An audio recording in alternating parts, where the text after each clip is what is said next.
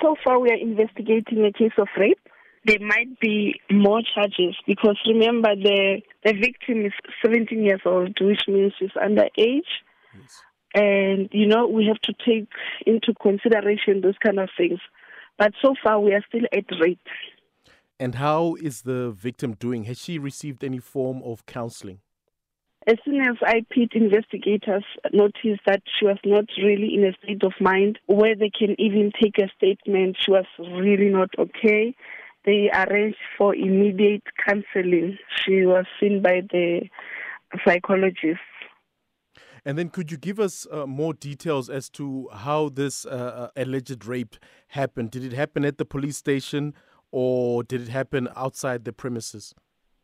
It happened inside a police station, one of the offices, in fact, the detective's offices.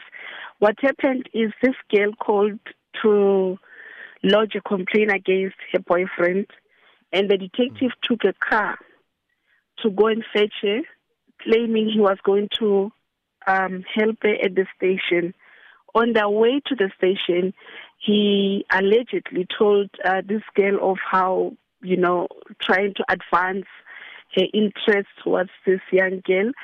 She refused that. She refused to be in a relationship with him. So when they got to the station, it is alleged he opened his office and then they sat down, locked the office. Then instead of helping the girl, he started kissing her, the clothes, and the girl was pushing him.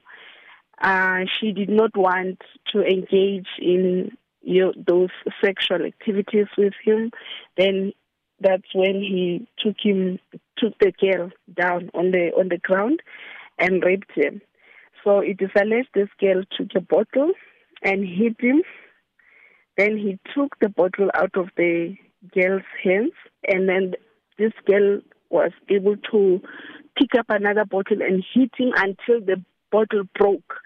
After the bottle broke, she took part of this broken bottle and stabbed him. That's when he decided to leave her. And at that time, she was so emotional that she even took the officer's phone and smashed it against the wall.